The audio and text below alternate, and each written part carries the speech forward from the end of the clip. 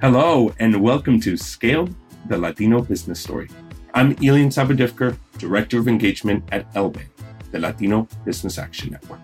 And I'm Juleyka, founder and CEO of LWC Studios and a proud alumni of the SLAYET, Stanford Latino Entrepreneurs Initiative Education Scaling Program, which of course is run by Elban. And on this show, we speak with SLAY alumni who share their stories and business insights with us, and who help us unpack the world-class research coming out of Elban on the state of Latino entrepreneurship. We often talk about Latino business owners as being innovators within their industries.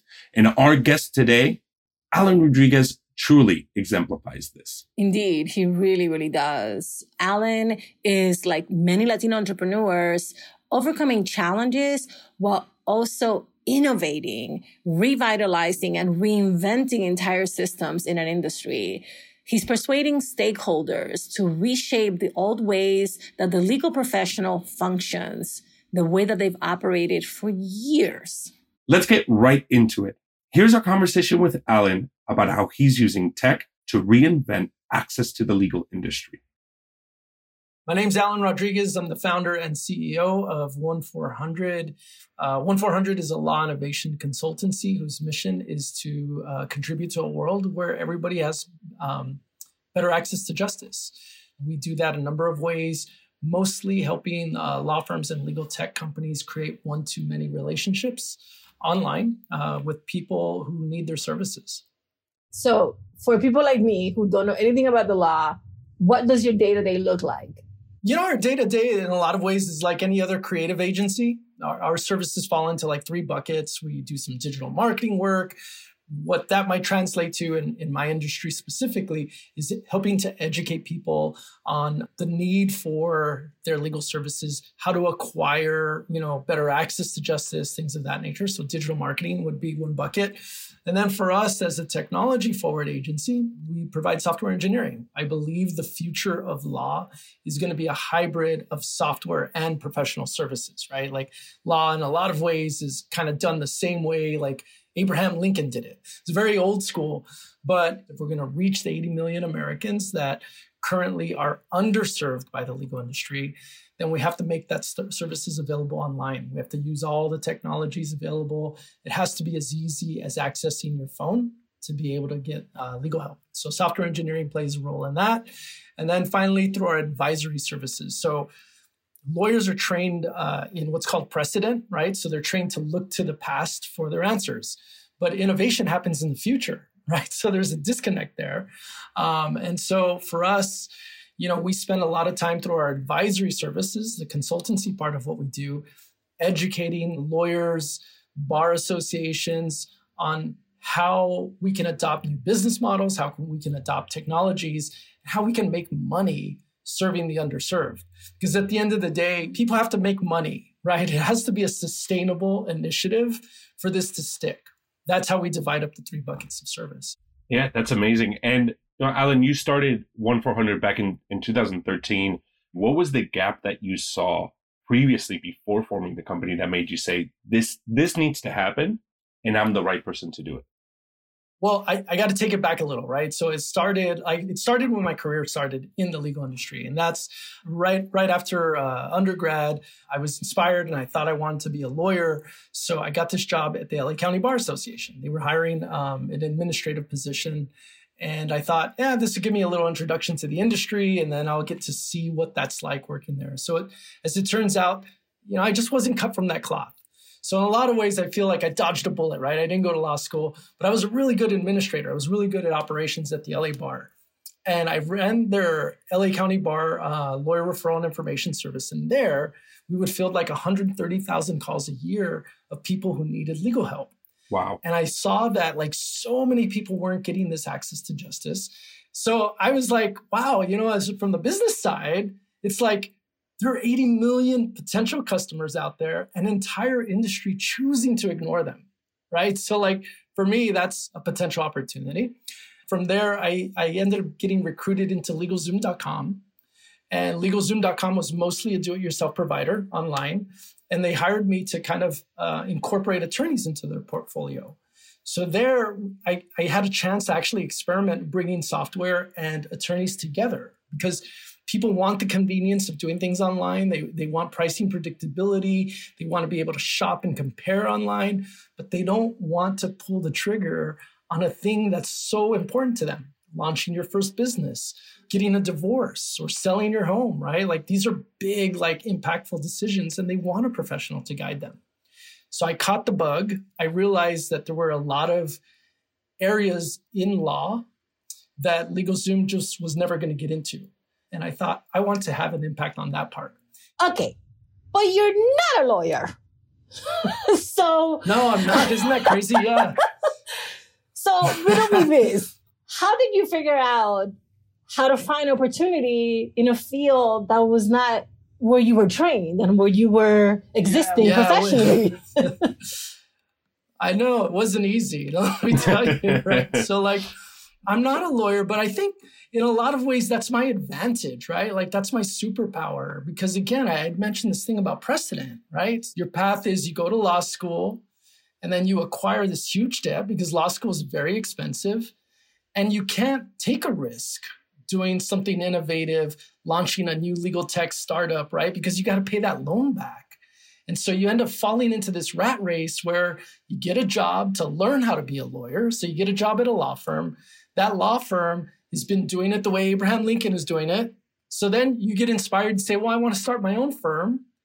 But then you just do that, right? So as where me, not a lawyer, I look at that and I say, that's crazy. Like, why would you do that? And I get to bring, experience from outside the legal industry and apply it there. So that's my advantage. My disadvantage is obvious. Like lawyers might think like, why should I listen to this guy? He's a bunch of hokey. He's not a lawyer. He doesn't know what it's like, right? But I'll tell you what, over the course of my 21-year career, I've learned how to overcome the objections. That's what we do in business, right? As business owners, we have to overcome objections. We have to overcome challenges. And that's what we do. So a couple of things that I did was I always stay in my lane, right? I'm not here to teach somebody the law. I'm not qualified to do that. But I can teach you legal operations. I can teach you how to use technology and apply it into the legal field. Over time, I built relationships with bar associations. I speak frequently at legal conferences. I'm on the National Advisory Council for the Chicago Bar Foundation Sustainable Law Practice Initiative. I've been a California State Bar Task Member for the Access Through Innovation of Legal Services Initiative. I've been an advocate for access to justice, which gave me credibility. Doing that allowed me to overcome these objections more quickly with lawyers. Now they realize he's not just some businessman trying to tell me how to, run my business, that sort of thing. One last thing I want to add. Recently, the state Supreme Court of Arizona changed the regulation finally to allow non-lawyers to have greater participation in owning a law firm. And so I'm the first Mexican-American in America that's not a lawyer who is the majority shareholder of a law firm in Arizona. And that's Singular Law Group. Yeah. Wait a minute. I did not realize we were going to be speaking to a historical figure. Seriously. When you add all the labels, right? When you add all the labels, first Mexican-American, all that, then makes me first in a category. But I love it, Alan. I love it. And, you mentioned something earlier, which is calling yourself a businessman. I think of you more on the innovation side. And I think that what you were talking about with Arizona and with what you're doing with your law firm and with tech, when we look at our research, we see that Latinos are equally or as likely as white counterparts to own tech companies, right? And different pathways or different ways to get there. How are you using tech to service and to create that equality or that access that you're fighting for? Yeah, for sure. So law is very expensive because it's a one-to-one relationship right now, right? So you have to go and find a lawyer, and then that lawyer represents you. There's only so many hours in a day, so many hours in a week, so they can only represent so many people. And then if they want to earn more, they charge more, right? So that's part of what makes law expensive. We have to develop technologies, and this is where 1-400 comes in, that enable law firms or our clients to have one-to-many relationships. So, for example, you call a lawyer for advice, you pay an average of $250 an hour for that advice. But we realize over time, if we collect all those advice calls and build a knowledge base, we can proactively answer those questions in the form of videos and then create a platform for the law firm that says, hey, here's our library of all the legal advice questions you're going to probably need as a small business. Pay us $10 a month and you can watch them all, right? On a subscription basis. Or pay us like $49 a month. You can watch them and still ask questions, right? Or $199 a month and even get your documents reviewed, right? So instead of like this one lawyer representing the one small business, they might have 100 small businesses using their technology, which we create, to launch a subscription-based service that reduces the barrier of entry for the small business person, that allows the law firm to create one-to-many relationships. And it can only be done with technology, in my opinion. So we've had to become technologists if we want to have an impact on this mission. I want to pick up on the thread of innovation, right? Because part of what you did was go into an industry and say, I've got some ideas about how you can innovate, right? But you were very consumer focused when you approached them. So now that you've been in it, now that you're a leader in it, how do you think about innovation? Is it mostly consumer side? Is it your customer side? How do you think about what is the next way that we're going to iterate in legal tech? I always think about my end user, right? I am client focused because I think that's where, for me personally in my mission, that's where I'm going to have the biggest impact on society, right? Like that's an easier problem to solve.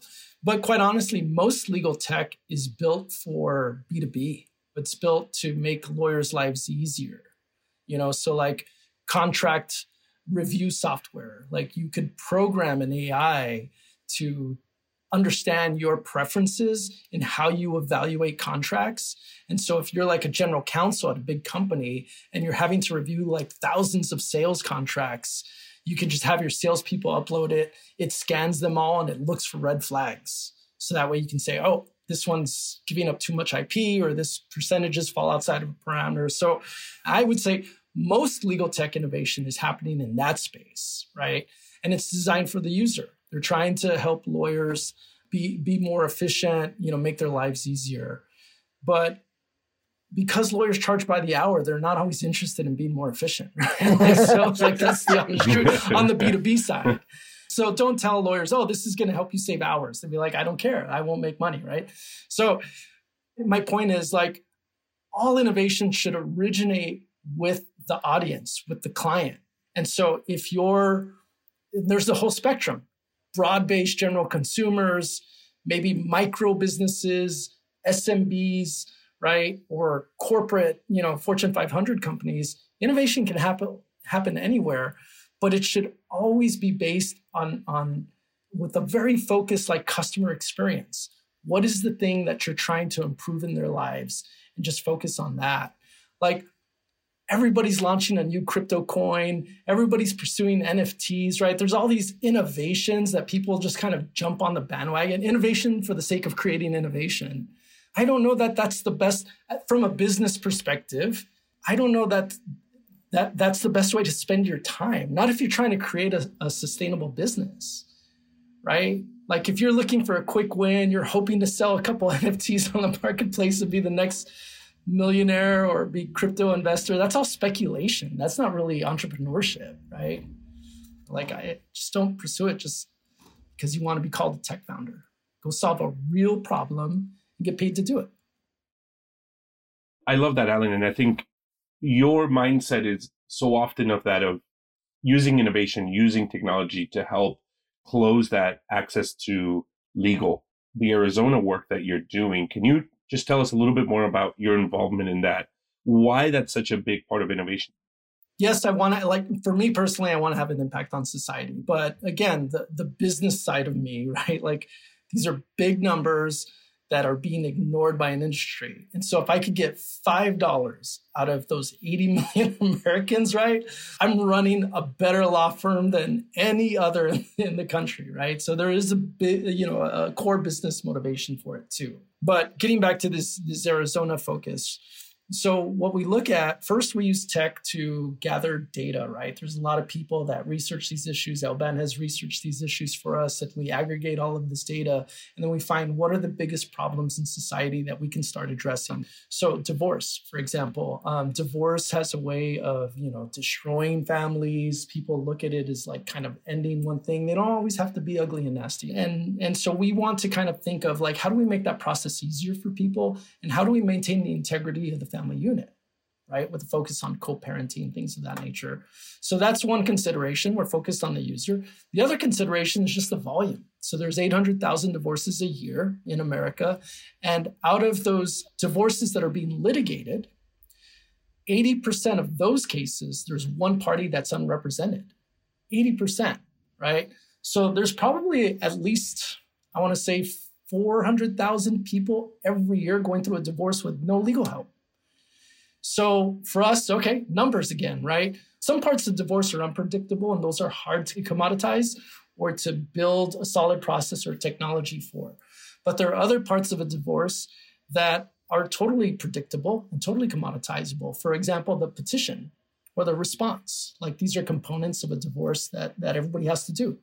Or like just advice calls, creating limited scope opportunities where you're not doing full service, you're helping at least some portion of it. So what we're doing is we're automating those portions, and then we're using software to do the labor. So that way our lawyers are really only focused on the strategy. Software is doing the heavy lifting and creating the documents, automating the processes, doing e-filing where that's available. And then now, because the software has done the bulk of the work, we're really only selling 45 minutes of time at $300 an hour, which is way more affordable than paying $5,000 for a retainer, just to get started.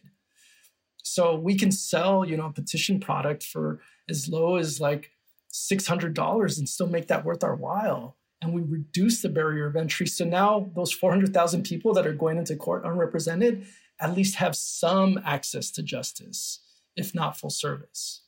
We'll solve that problem first, then the next one, immigration, then the next one, consumer finance, and then the next one. We're just working backwards from the numbers. And in Arizona in particular, 27% of the population is Latino, right? And so like just the access to justice is not just the technology, but it's like language access, right? Like having Spanish fluent staff, because that's the market that we want to serve, right? 80% of the population in Arizona is in like the majority of Maricopa County and stuff like that. But there are people in rural areas that may not have access to a law firm. But as long as you have a smartphone, then we can give you access because you'll be using our mobile apps and whatnot to communicate with us. I want to focus on another piece that I know we've talked about in previous conversations. When we talk about our research, one of the things we focus on is the capital that our entrepreneurs have access to and that Latinos in general, their businesses have access to. We know that Latino-owned employer businesses are significantly less likely than white-owned businesses to get loans from national banks. So as you're looking at securing funding, scaling, what have been the challenges 1-400 has faced over the years? And then how do you mitigate the cost? How do you kind of do the scale? How do you do the growth, circumventing or going past some of those barriers that you're facing as a Latino-owned business owner? Yeah, so we've not raised capital, but we have raised debt. And when we initially started, it was all self-funded. It was my savings, my credit cards, and that's that. We just went to work and reinvested that money. But then at some point, you're going to need capital to grow. I went to the national banks because that's where I started my first account. And they just, through their algorithm, rejected me. Didn't even give me an audience, right? Right? And you learn that lesson, And so what I did is I attended some, hey, how to raise debt seminar, like at a local meetup. And the person providing the information was a credit union. And so I went to meet with them and they actually listened to me. They were in my community. They came to my place of business, went over my books, let me hear my pitch, let me sell myself. And then they told me exactly what they needed for me to qualify, that they wanted to work with me. They liked my mission and they were really investing in me, right? I mean, granted, it was an SBA loan and it's backed by the SBA, but they're still, they still investing that in me. So what that taught me, I got the list of all the things that were required, and I made sure that I always maintained that. Like I always had my documents ready. I always had my P&L like closed at the end of the month within 10 days. All my stuff, I had my insurance, my Pasadena City business license, everything that any creditor can possibly ask for. I always kept it in a folder ready to go. And so I got an initial loan with them. And then COVID hit, was the next time I raised capital. PPP came out. And you know what? I was ready to go.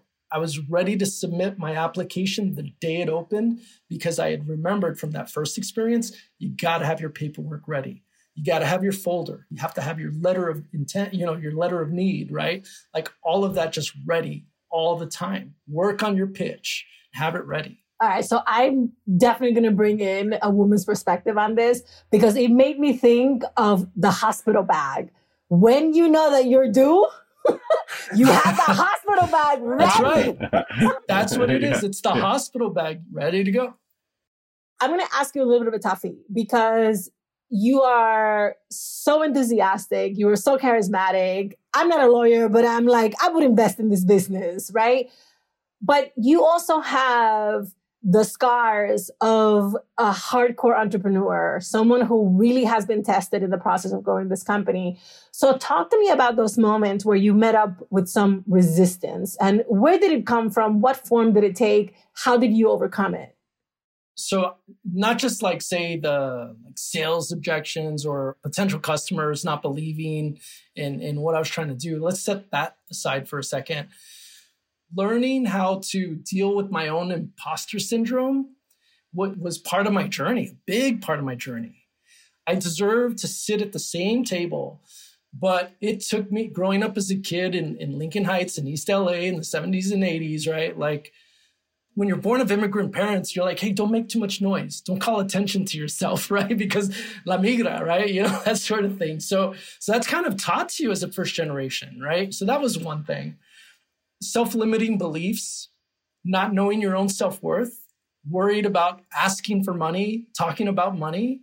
Like you can't be in business and not be comfortable talking about money, right? So you have to learn, like if that's you and you're starting your venture, get over it or get out, right? Like get out of the business because you have to be able to ask for money. You have to make decisions based on your desires, not your fears. Like an example, and I go through this all the time, I think all of us business owners do, is I know I need to fire this person, but then I have to hire somebody else and I have to train or whatever. So your fears start infecting your head and say, what if they freak out? Like, oh, but they just had a kid or like whatever. There's always a thing, right? There's always a thing. The fears are going to tell you don't fire. The desire is, I need the right person in this seat. Right? And so just make a commitment. Always make decisions based on your desires, not your fears. And I think those are the real challenges that I've had to overcome that have allowed me to see the amount of success I have thus far. But I'm still on my journey, right? I'm not at the end of my journey. And so those things still creep back up every now and then. Oh my God, Alan, thank you so much. What a pleasure to have you on the show. You're absolutely amazing, a trailblazer. You're closing the gap on something that's absolutely necessary. It was great to have you as a guest. Thank you all. I really love that the big takeaway is I'm not a lawyer, but here I am innovating for lawyers and for law.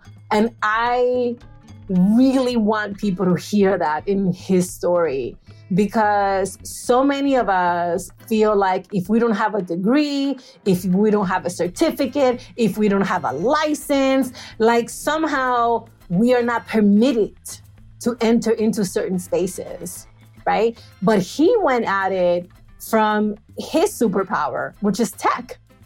And then he went at it with a very clear mission, which is get legal support for the tens of millions of people who go without it. Yeah.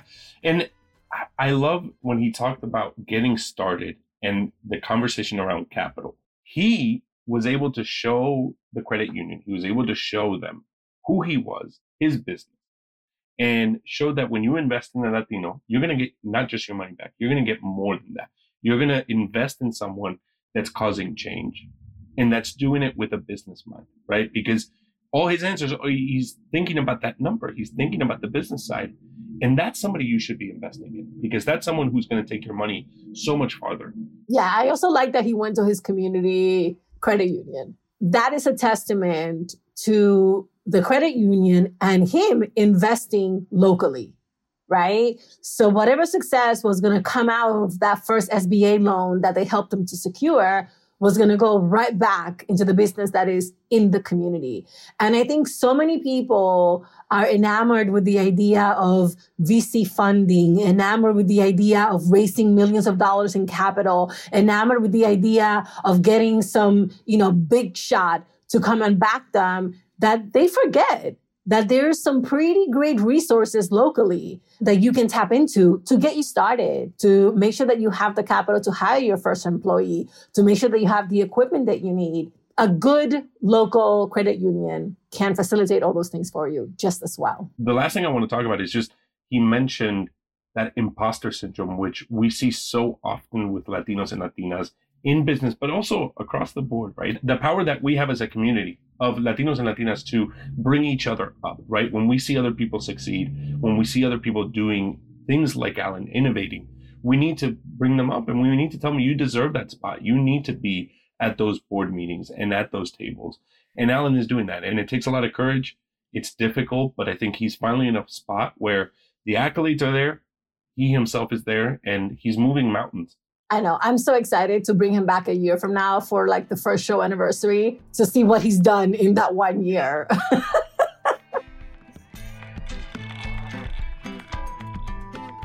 When we started the show, we put out a call asking listeners like you to share your business stories with us. And man, do you have stories. Here's one of our favorites. My name is Ann Hernandez, and I'm an immigrant Afro-Latina from the Dominican Republic. I have been a clinical social worker for the past 22 years, and during the summer of 2020, I started my own consulting practice, which focuses on advocating for BIPOC social workers. I began Hernandez Consulting after having a very long conversation with a mentee who pitched to her supervisor at a major hospital the idea of hiring an outside BIPOC clinical social worker who could provide the space for conversations about supervision anchored on cultural and race-affirming practices within very white spaces. I've now been doing it. This is going to be my second year. I do have 2 major clients. Definitely looking forward to growing my practice, but also to change the narrative of what truly means to be connected culturally. That it's not something you learn in a book, but that it's something that comes from within you. To share your business story with us and to be featured on the show, send a detailed voice memo via email to our producer, Virginia. She's at virginia@lwcstudios.com.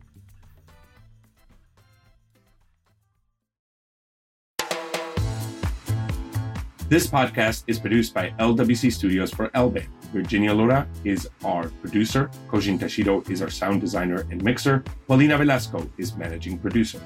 To learn more about the work and research Elband is doing and our Slay Ed program, please visit elband.us. That's lban.us. Thanks for listening. I'm Elian and Juleyka.